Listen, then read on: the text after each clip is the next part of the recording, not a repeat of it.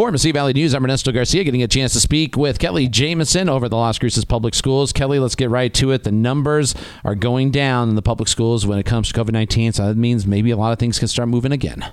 This is very exciting news. As you know, we track those numbers every day in Las Cruces Public Schools. We have that dashboard on our website. If you want to go to lcps.net, in the upper right-hand corner, you can actually manipulate that tracker to see where we were a month ago or a week ago. Our last 14-day count is now 1% of our total population throughout the district, which is really great news.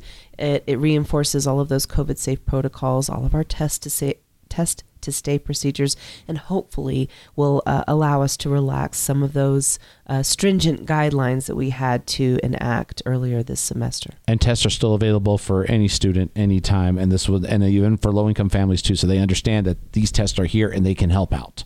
The tests are available. We have those locations on our website. They are free to students and staff. That Test to Stay program has been very beneficial to students that might have been exposed, but they don't want to quarantine. It's such an important part of the educational process to be in person. Our students are enjoying those in-person activities. Test to Stay allows them to do that.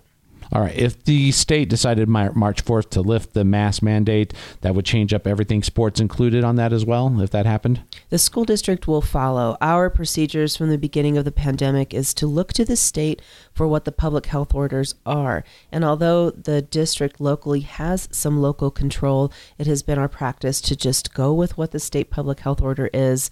It makes things easier for everybody, for compliance, and just to kind of go through the day without having to police certain people and police different people if there is a mask opt-in and rather than opt-out. I know other districts have done that, but here in Las Cruces, it's just been better and a best practice for us to go with what the state says. Of course, we will look to them to lift those when the time comes. With COVID numbers down, teachers about to get a raise. Hopefully that means more people will go apply. Is there a chance we finally will not have the National Guard be substituting anymore? And are we going to be able to get ahead of the teacher shortage before the end of the school year?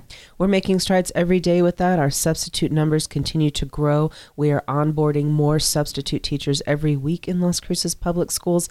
We are enjoying those National Guard substitute teachers in a soldier capacity. They're really, really great. The students are enjoying having them. Their assignment is for 30 days, possibly through the end of the semester, but this is not a permanent solution, and their time with us will expire soon. All right. Thanks for joining us, Kelly. People want to know more and keep up with the public schools. How can they do so? lcps.net. Thank you so much for having me.